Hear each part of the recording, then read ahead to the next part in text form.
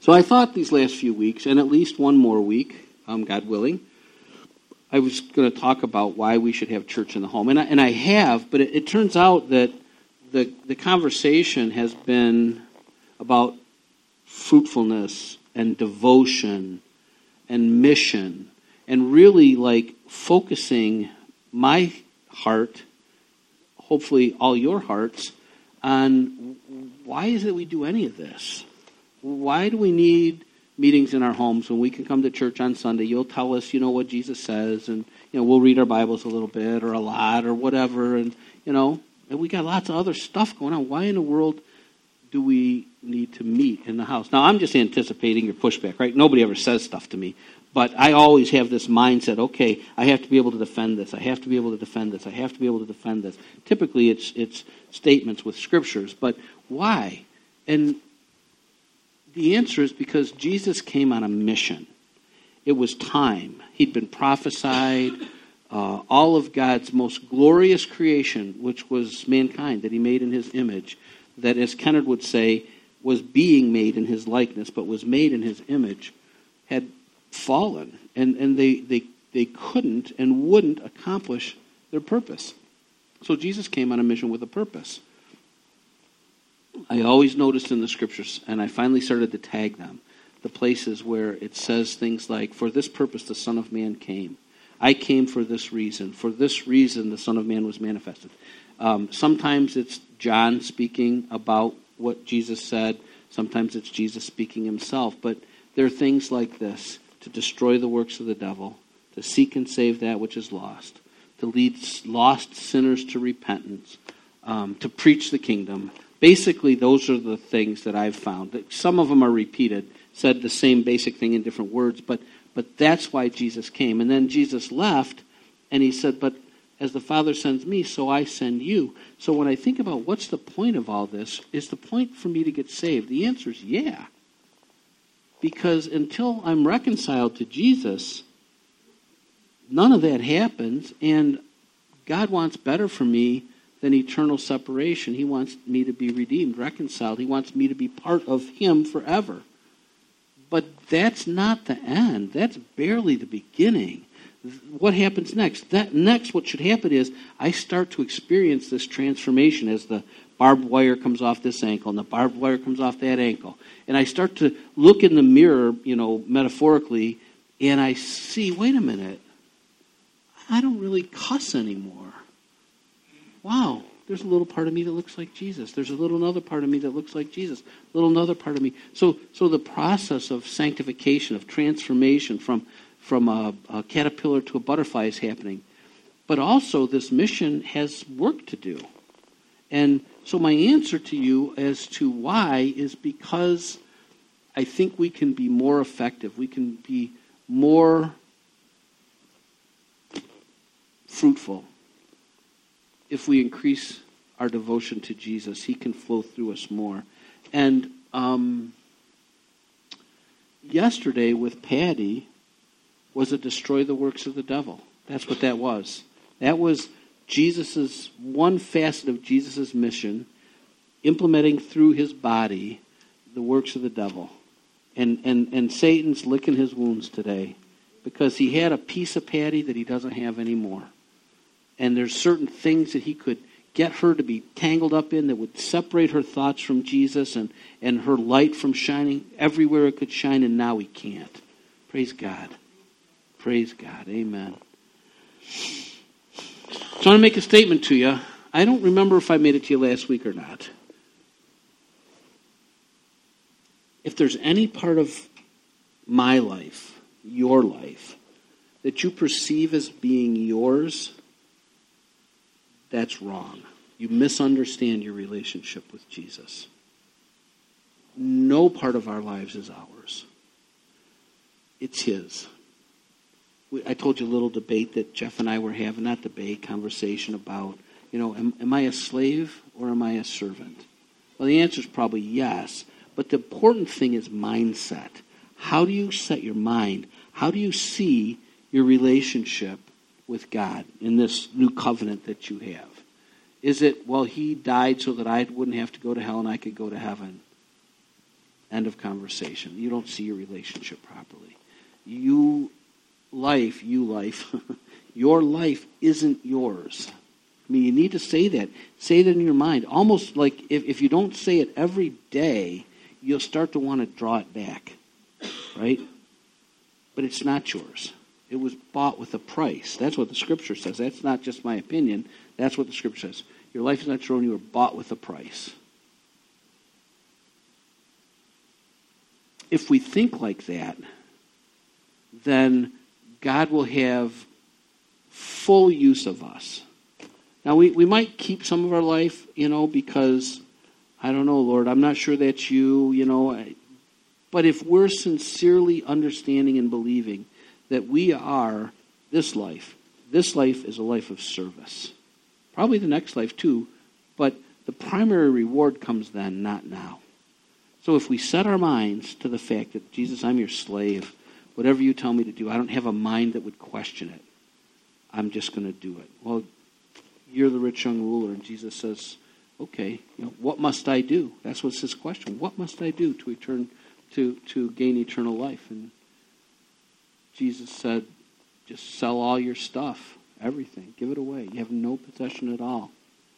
Give it to the poor. Come and follow me, and I'll give you treasures in heaven. And he said, no, can't do it. Jesus said, okay, and off he went. I hope the guy repented, at some point, and he understood. Well, did he tell me to do that? I don't think so. That wasn't my issue. That was his issue. Could be my issue. If I have an idol that's my wealth, then it has to go. Anything that exalts itself above seeing yourself as a disciple of Jesus is something you need to do battle with. And you can't just la, la, la, la, I don't, because you'll be Paul kicking at the goads. All the time, the guy's trying to get the ox to plow a straight road, but the ox wants to be himself. He wants to have his own will. He just wants to wander over here a little bit. So he gets today it's an electric cattle prod thing, right? But he gets that sharp poker into the back of his leg to bring him back around. If we would just decide, I don't have any life at all, which is true. I don't own any possessions at all, which is true. Then Jesus can guide us wherever he wants. And we're not forever kicking against that poker to try to maintain little chunks of our life because I don't know why. That song that we sang, I think it was the first song that we sang. Yeah. Whenever I know that one's coming, I say, be careful. You need to know the words that you're saying. This is a grown-up Christian song, right? You need to understand. Let the winds blow. What am I saying to God? Or how about this one? Test me. Try me, prove me, refine me like to gold. Take a minute and think about what you just told God to do as you were singing that song, right? Refine me like to gold. That isn't a pleasant process for the gold, right? I'm going to hold on to this, Lord, but my life is yours. It's like, well, no, not that part that you're holding on to. And you might have to go into the fires of testing and trying. Somebody said to me the other day, it's like, well, but the devil messes with me, but God doesn't test me. I'm like, no, I'm pretty sure God does test you. In the Old Testament, wandering around, testing you. Abraham with Isaac, testing you. Testing of your faith. All for the purpose of making us to be like Jesus. But it's not pleasant all the time. And if we understand that, then the faster we get to plowing that straight row, the better we pass the sooner we pass the test, and we can just go on and be fruitful to the Lord. So I love that song, but I understand, and I think God does too. You're saying, hey, I want to be like Jesus, and God says, what do you think that looks like? And we say, well, test me, try me, prove me, refine me like the gold. And he's like, gotcha. That's the only way. There is no way to become like Jesus that's not like that. The Bible says Jesus himself was perfected through suffering. He's the model. And he was perfect. He didn't have any corruption in him at all. Okay, so the concept of our or my life outside the context of disciple and kingdom is part of our thinking. It needs to go. And if my wonderfully inspiring words haven't gotten you to that place, I would just say start in Matthew chapter 1, verse 1, and just read the New Testament with an eye towards if that's true or not. And it won't take you very long to bump into anyone who wishes to keep his life will lose it, but the one who loses his life for my sake and for the gospel's will gain life eternal. And you can't say it much more clearly than that. But he says it all kind of different ways. Okay, so I just wanted to kind of get back a little, catching up from where we've come, a mindset that we have to develop if we haven't already, and then the answer to the what of having these more fellowshipping time together is because of Jesus, and that we can be transformed faster, and we can be more encouraged, more edified, and be more fruitful for the Lord. All right, so we were at the point last week when I stopped where we were going to talk a little bit about looking at the early church. And I think generally home church was the rule and not the exception. Now there's times where you see that the Christians met in the temple or they might have met in the synagogue, but you see that they met in the home of, I don't know how to say some of these names, Aquila and Prisca, or Prisca. I always said Priscilla, but it's not. It's Prisca. They met in the home of someone named Nympha. They met in Philemon's home, right? He got a whole one-page book of the Bible himself with his name on it, Philemon. They met in their homes. And then if you look at the little glimpses that we get into what Christianity was like with the very early church, like the people that were time-wise closest to Jesus, the people that were discipled by the apostles of Jesus. And Hebrews kind of gives you the next generation where it says that the Lord told them, and now they're telling us. So they would be kind of a second generation people that are hearing from the first generation people. You look and you get a sense for what probably the church ought to look like without regard to how long ago it was or culture or whatever. And these will be familiar scriptures to you, but I want to read them to you. I'm going to read two right now from Acts chapter 2 and Acts chapter 4. Chapter 2, starting in verse 42 through 47. They, the early church, were continually devoting themselves to the apostles' teaching and to fellowship, to the breaking of bread and to prayer. Everyone kept feeling a sense of awe, and many wonders and signs were taking place through the apostles.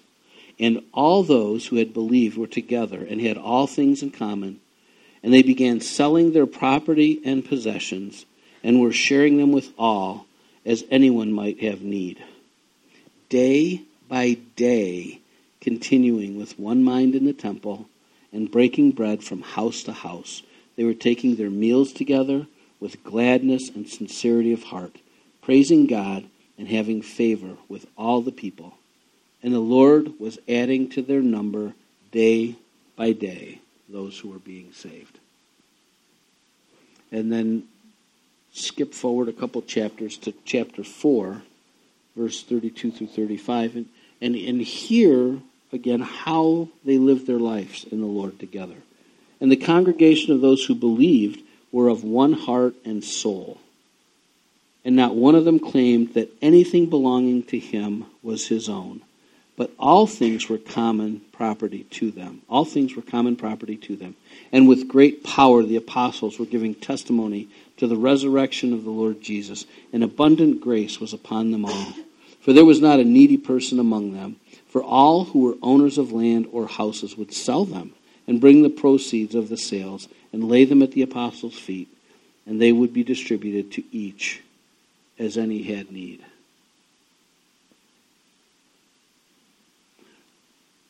I don't want to keep talking about Stephen Shannon's sewer. But that is one beautiful example of that mindset in today's church. I won't tell you how much money is in there, but there's a lot of money in there. Stephen Shannon, when the ground thaws, I'm not telling you to stop giving. I don't think there's a whole septic in there yet, but there's a lot of money in there. Every one of those dollars you people could have spent on something for yourself. You could have, I don't know what, but you didn't, because you didn't consider your stuff your own. You saw a need, and you sacrificed for your brothers and sisters. And in Jesus, I'm so proud. I'm so blessed by that. That's a good example. There's a place where we can hang our hat and say, wow, Lord, you know, your word is manifesting in your church today. And it's awesome. But think about the things that are said in there. Now, they didn't necessarily, early church, have the scriptures that we have, right? They had the Hebrew scriptures, the Old Testament. But the New Testament was literally being written. The Ephesians would have a chunk of the New Testament when Paul wrote that letter to them, or the Colossians when Paul wrote that letter to them, or, towards the end, when the book of Revelation was written. They were gaining these things, and I think they treated them like Scripture. I'm not an early church historian, but they didn't have everything that we have. But now we have, on your phone, on your iPad, you could broadcast it to your TV and read Scripture. You could have a paper Bible. We have so much access that our process of growing should be so magnified and accelerated from them just because of the resources that we have available to us today. They spent their time together. They were in awe of God. They broke bread together. They shared meals. If you read Paul as he's, I want to say Acts chapter 21 or 17 verse 21, but somewhere deeper in the book of Acts where Paul he's called the elders of the church of Ephesus to meet him. I think it's at Miletus, but who cares? But he's talking to them because he's thinking he's never going to see him again. And he talks about his ministry.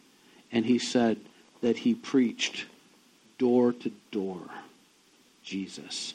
That he didn't leave any part of the gospel, no greasy gospel. He preached repentance towards God and faith in Jesus Christ. And he's giving you a little window of what his apostolic ministry looked like. And you say, well, he was the Apostle Paul. But the Apostle Paul didn't take advantage of the privileges that he had.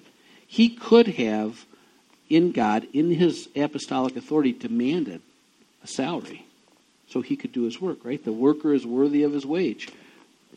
But he didn't. So he was bivocational, the Apostle Paul. He worked at his trade. He was a tent maker as he was going door to door, meeting on the Sabbath in the synagogue and preaching Jesus to all these people. He was devoted to Jesus. Not because he was an apostle, but because he was called and he had a grace and he understood what was done for him. And he was the guy that was persecuting Jesus. So anyway, it's interesting that they were devoted to the apostles' teaching, to learning. They were devoted to being together. A part of being together was breaking bread. They would pray together. The mindset was they had all things in common. I don't own anything. I'm just trying to get my arms around, I own a house. And selling my house so that somebody who had need, maybe there's no medical care without money and somebody's got some huge need and we've prayed and God didn't heal them. They have to go to the hospital and it's got to get paid for. That I would sell my house because, in their time, you could go to debtor's prison. I don't know what would happen to you. I don't think you'd go to prison if you didn't pay your doctor bill.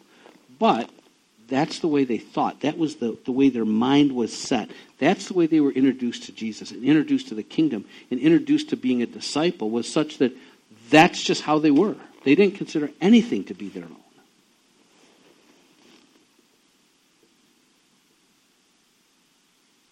So those are examples of what's.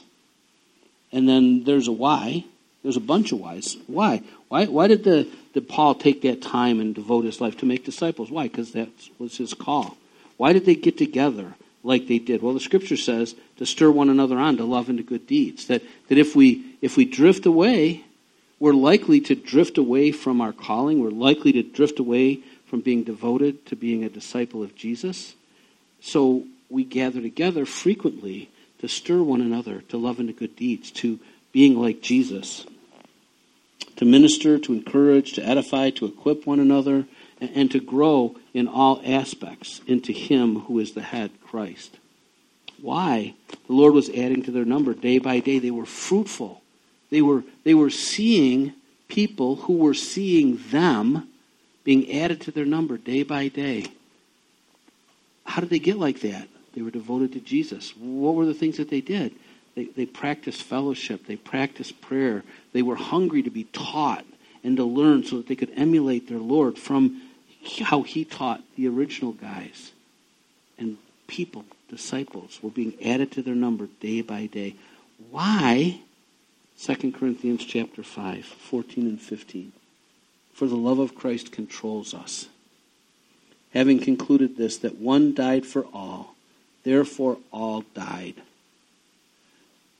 For the love of Christ controls me, Pat Brady. For I've concluded this, that Jesus died for everyone. Therefore, now let me go back, that Jesus died for me. Therefore I died. And He died for all, so that for this purpose they who live might no longer live for themselves, but for Him who died and rose again on their behalf. So let me just read that again in the Pat person. For the love of Christ controls me. I've concluded this, that Jesus died for me, therefore I died. And He died for me so that, for this purpose, that I who live might no longer live for myself, but for Him who died and rose again on my behalf. That's the mindset right there. The love of Christ controls me. And I'm not sure whether my recognizing how much Christ loves me controls me, or because I recognize what He did for me, my love for Him is so overwhelming that it controls me. I think either one. If you can pick, I think it's this, I say amen. That's a good reason. And you can say, nope, I think it's that, I say amen. That's a good reason. If it's because you know how much He loves you, great. Be dead and live for the one who died for you. If you think it's the other way, then I say, great. Be dead and live for the one who died for you.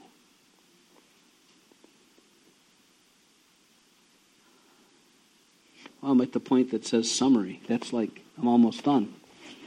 But I've had this thing a week. 2 weeks now. It didn't get much bigger. I'm pounding on this. You could ask Stephen Shannon. They'll tell you from when we sat down. I'm pounding on this because it's the mindset again. The mindset, my life is not my own. I live for Jesus. My life is in Jesus. Not saved in Jesus. Well, wait a minute, you got free will. I do have free will. I could walk away if I wanted to. But I want to become so intimate with the Lord. I want to be so in love with the Lord that there's nothing that Satan could offer me that would ever even get me to think about wandering away. I just want Jesus. I just want to see somebody get free from barbed wire like I got to see yesterday. I just want to see I get no credit for anything. But I spoke words that God spoke to a guy in a dream the night before so that he would know that what he was hearing he needed to listen to so that he could be fruitful in the gospel. I want that. But if I don't stay close and someone's not watching me, I'll start wanting something else. This is kind of a long one. I'll just read it to you. Each individual is not the church, but a necessary... You get that? Like, I'm not the church. The church is all of us, right? The church is the reflection of Christ in His fullness. Am I part of the church? Yes, but I am not the church. I can't do anything without Larkin with me because she's my ministry partner. Each individual is not the church, but a necessary, gifted part. The church is the collection of all the gifted, necessary parts. We and the world will see the glory of Jesus when the individuals are connected and functioning as a body, the church. Now, I don't know how we get connected with the church in India and whatever for any particular individual, but my guess is that if we'll see ourselves the way the Bible shows us to be, that God will have a right enough collection of pieces of Jesus that we can shine like a city on a hill, and we can help people to be overcome in their sin and become reconciled to God, and then to become like Jesus and become useful into his kingdom.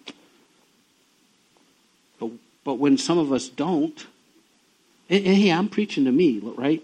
I've been a Christian for, I don't know exactly when I got saved, but we could say 2020, maybe 19 years. I mean, that's not nothing. That's 19 years, some people more. But, some of this stuff I'm just waking up to after 19 years. And I've been a pastor for 11 or 10 or 12 or something, right? Don't take as long as me, please. Preach the kingdom. Seek and save that which is lost. Destroy the works of the devil. Preach the kingdom. Call lost sinners to repentance. Seek and save that which is lost. Destroy the works of the devil.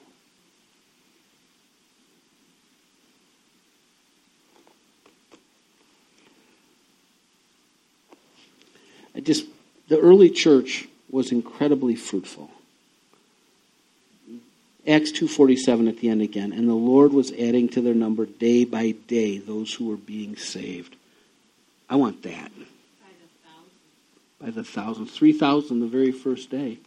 The anointing that was on Peter and the drawing, the grace that was on that massive crowd on the day of Pentecost. And Peter preaches to them, and all of a sudden they were pierced to the heart. And they started to cry out, "What must we do? What must we do?" Man, I want that anointing. I want to be that guy that I could present Jesus, that I could represent Jesus, or all of us together could represent Jesus, and somebody would all of a sudden know. They would just know because they were experiencing the grace of God, and they would cry out, "Oh my gosh!"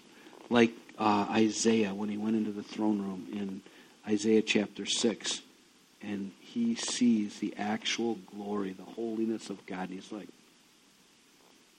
I am, what's the word? I wanted to say SCRE, but I know it's that word, even, with a bad translation. Somebody know what he says?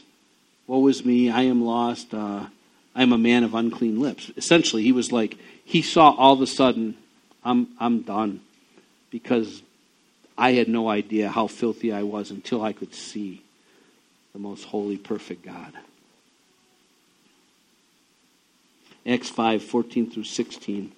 And all the more believers in the Lord, multitudes of men and women were constantly added to their number, to such an extent that they even carried the sick out into the streets and laid them on, what's that next word? Cots. I'm not going to capitalize it because you don't diddle with Scripture, but I've had that vision. You've heard it. They're in the grass over there. Their cars are parked in the spots. You're parked at like the restaurant parking lot on Silver Lake because you came here and it's like, the sick people got all the spots again. I've seen it. They laid the sick people. They're like, okay, how does Peter, this known Christian guy, how do we find him? Well, he walks from here to here this day. All right, what time of day? This time of day. Okay, the sun will be over there.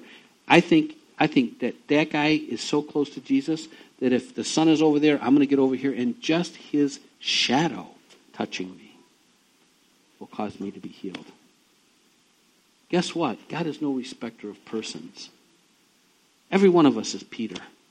Every one of us is John. Every one of us is called. To such an extent that they even carried the sick out on the street and laid them on cots and pallets. I don't know where the Church of Pallets is, but I know right where they could bring them to cots. So that when Peter came by, at least his shadow, right? I might not be able to get him to pray for me or anoint me with oil, but if his shadow would just touch me, that by at least his shadow might fall on any of them. Also, the people from the cities in the vicinity of Jerusalem were coming together, bringing people who were sick or afflicted with unclean spirits, and they were all being healed. You might think I'm nuts, but I believe this for right now. Right now. I think the difference, I don't know exactly what the difference is, but I believe if Jesus had a church that was just like him, holy, set apart, devoted, no junk in the pipes that hindered the rivers of living water from flowing, that he wanted it then and he wants it now. Imagine, there's how many billion Christians in the world, like 1.6 billion Christians or something. Just think if we all actually read the Bible, offered our lives to God in the way that the Bible says, and believed what he said. Game over. Jesus would come, he'd be like, no need for a tribulation. I got them all. Yeah. I'm not telling you there won't be a tribulation. I know that thing's coming, but wouldn't he rather not tribulate as many, rather just have them come and be part of his body, part of his wedding banquet feast? Can I read that whole thing? Jews were coming together, bringing people who were sick or afflicted with unclean spirits, and they were all being healed.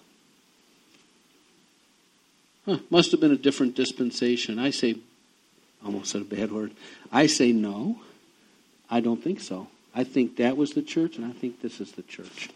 I think if we get together more and we devote ourselves to prayer and breaking bread together and helping each other to walk in holiness, and we were created in the likeness of God in holiness and righteousness of the truth, and help each other to believe that, and help each other to walk like that, and help each other to pray and earnestly desire spiritual gifts, and practice them, but it doesn't work. Practice them, but it didn't work. No, I have faith. I'm pleasing God because it doesn't matter if it works or not. It matters that I'm pleasing God with my faith. And then all of a sudden, that was the Francis Chan testimony. He was taught that God hasn't done that since the first century. He never planned to, never desired to. And that's what Francis Chan thought. But then he keeps reading his Bible, and the Word of God is challenging the paradigm that he was taught. And he's like, but that isn't what the Bible says. So he started to practice it against all of his paradigms. And guess what he saw? Nothing. And guess what he saw? Nothing. Guess what he saw? Nothing. Guess what he saw? Glory. They all got healed. They all got delivered. The devils came out. What if he quit after the third nothing? He could have reinforced what he'd been taught. His doctrine was right. Except for he chose to believe what the Bible said instead of what the seminary guy said. And he saw it. You must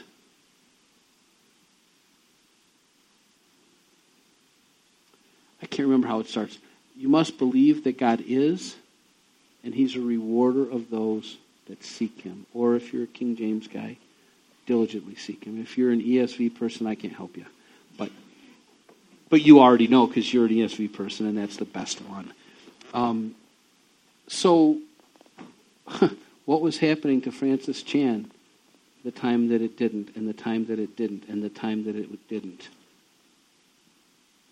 Consider it all joy, my brothers, when you face trials of many kinds. That's exactly, I don't know who said it, but the testing of your faith develops perseverance. Well, as his faith was tested, he had to hold his faith more and persevere and persevere and persevere, persevere, and then all of a sudden, wow, it's true.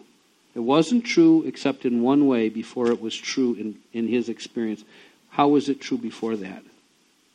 By faith. Because he believed what God said. Okay. Acts 6:7. The word of God kept on spreading, and the number of the disciples continued to increase greatly in Jerusalem. I think maybe some translations say multiply. Increased greatly in Jerusalem, and a great many of the priests, so the Levitical priests, were becoming obedient to the faith.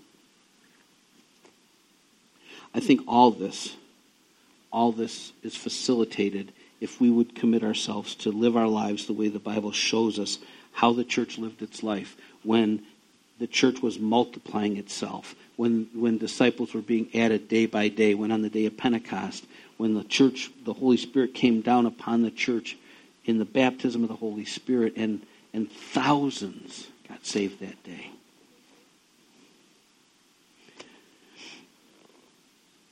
We all need to understand that to be a disciple, the way the Scriptures define a disciple, is costly.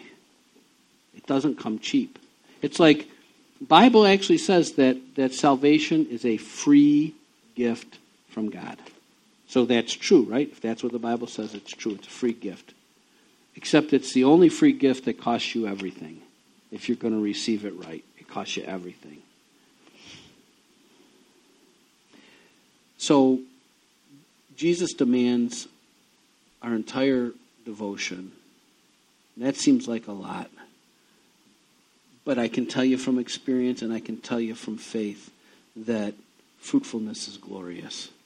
And if we'll be willing to surrender ourselves, the glory is going to be in the bonds being broken, and the sick being healed, and the tormented being free from the torment. And I think, this is just me, I think we're going to find out that depression, suicide, every bit of that is demonic.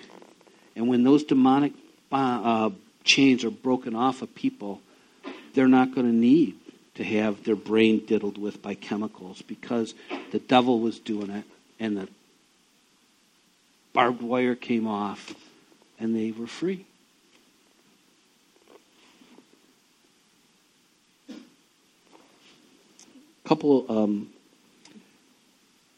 This is Old Testament. This is affirmed in the New Testament. Proverbs 17:3. The refining pot is for silver, and the furnace for gold, but the Lord tests the hearts. So we might deceive ourselves, but we never deceive the Lord. The Lord is not looking at our behavior. He's measuring our hearts. It says it in, I think it's Proverbs 21, it says it in 1 Thessalonians, and it says it in one of the Gospels. There's at least 4 places that God examines a person's heart. So if I went over there this morning, to kind of help setting up the tables and stuff, and somebody had already dropped off cookies, and I ate the cookies, I didn't. I thought about it for a second. Who's going to know? God would know. But the point is, God's not going to send me to hell because I ate the cookies. Because he doesn't measure me against my behavior. He measures me against my heart. Did my heart leave God? Then I got a problem. But if my heart is repentant, if my heart is like, oh Lord, that wasn't a good thing for me to do. Somebody else might have wanted one of those cookies. He measures my heart. He measures your heart. I say all that because I want you to see the glory in the next scripture. 2 Chronicles 16:9. Close your eyes and let me just read this one to you. Ready? For the eyes of the Lord move to and fro throughout the earth, that he may strongly support those whose heart is completely his. Open your eyes now. Or keep thinking about that. Imagine that right now that God is just surveying the earth. Because he's got stuff that needs to get done. He's got this daughter, her name is Patty, and she's in bondage. And he's looking, now this makes me the good guy. Larkin, it was Larkin. He's looking to and fro throughout the earth for somebody whose heart is saying, God, use me. I'm surrendered, Lord. I'm going to walk in holiness.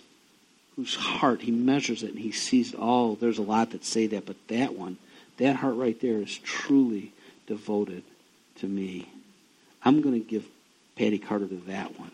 Or the grandson that I prayed for this morning that's struggling with addiction and other problems.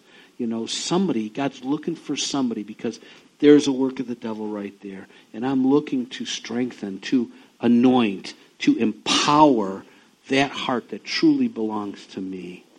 Say amen if you want to be that person. Amen. Me too. It kills me that the power to destroy The evil of human trafficking exists in the church today. But God is looking for somebody who's going to stand in the gap and deal with it. Now, he's probably found a bunch, but you get my point, right? For the eyes of the Lord move to and fro throughout the earth, that he may strongly support those whose heart is completely his.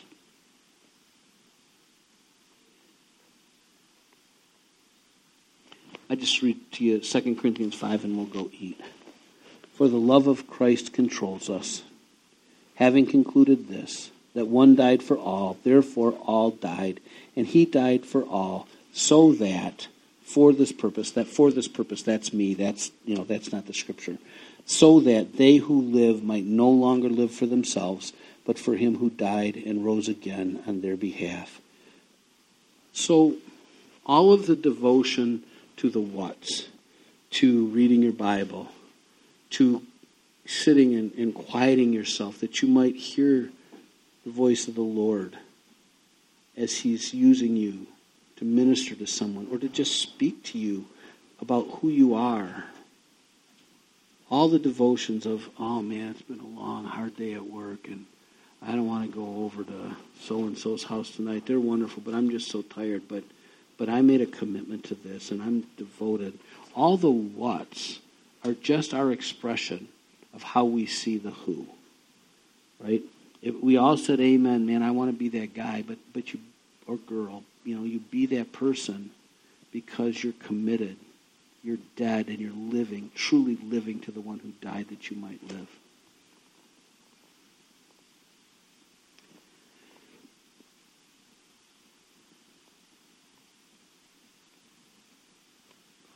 Well, there's a big old long pause I'm going to have to clip out of the thing. I'm not sure how to say this. The more you seek me, the more you find me. The more you find me, the more I seek you, the more I find you. Right? You must be someone who believes that God is, and he's a rewarder of those who seek or diligently seek after him. My eyes look to and fro across the earth, looking for someone whose heart is completely mine, that I might strengthen them.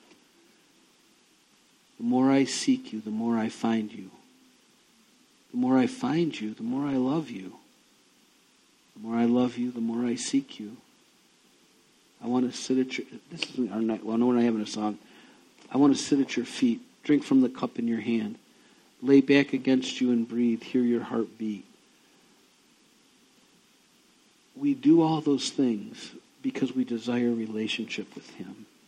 When we have relationship with him, it increases our desire to do those things. God says, draw near to me and I will draw near to you. But the first draw near is from us to draw near to him. He drew near, he sent his son. He accomplished his mission. He lived a perfect life. He became the absolute spotless, or he was. He never became because he never had a spot. He maintained being the spotless Lamb of God offered for the sin of all mankind. None of this is going to work outside of relationship. None of it, you won't be devoted. Your life will draw you. You'll be like the seed that, the soil with the thorns and the bushes and the cares of life and the desire for riches and things choked out that seed unless you make your mind set that Jesus is your devotion. But what about my wife and my kids? I'm telling you, if Jesus is your devotion, your absolute goal, then your wife will be the most blessed wife on earth, and your children will be the most blessed children on earth. But when you seek him and you find him, you start to have relationship with him. And as you start to have relationship with him, his glory starts to become apparent to you. And then you seek him all the more, and then the devotion isn't so hard because it comes from having a relationship with the one who is absolutely glorious. Does that make sense? Yeah. So, Father God, I put one hand over me and one hand towards all these people. And I pray, Lord, that you would help us to in no way be distracted. Like the scripture that says that like the devil did with Eve, that you will be drawn away from simple devotion to Jesus. Lord, if that's any of us, I pray that we turn and repent. And I ask, Lord, that you would increase our finding as we seek you. And then that cycle will start. And I can't imagine anybody who is devoted to that cycle of seeking and finding and loving will ever want to turn in any other direction, Lord, that we might be your church that shines like a city on a hill, that we might be your church that destroys the works of the devil, that the devil won't want to mess with anybody because your church is so glorious it's a waste of his time.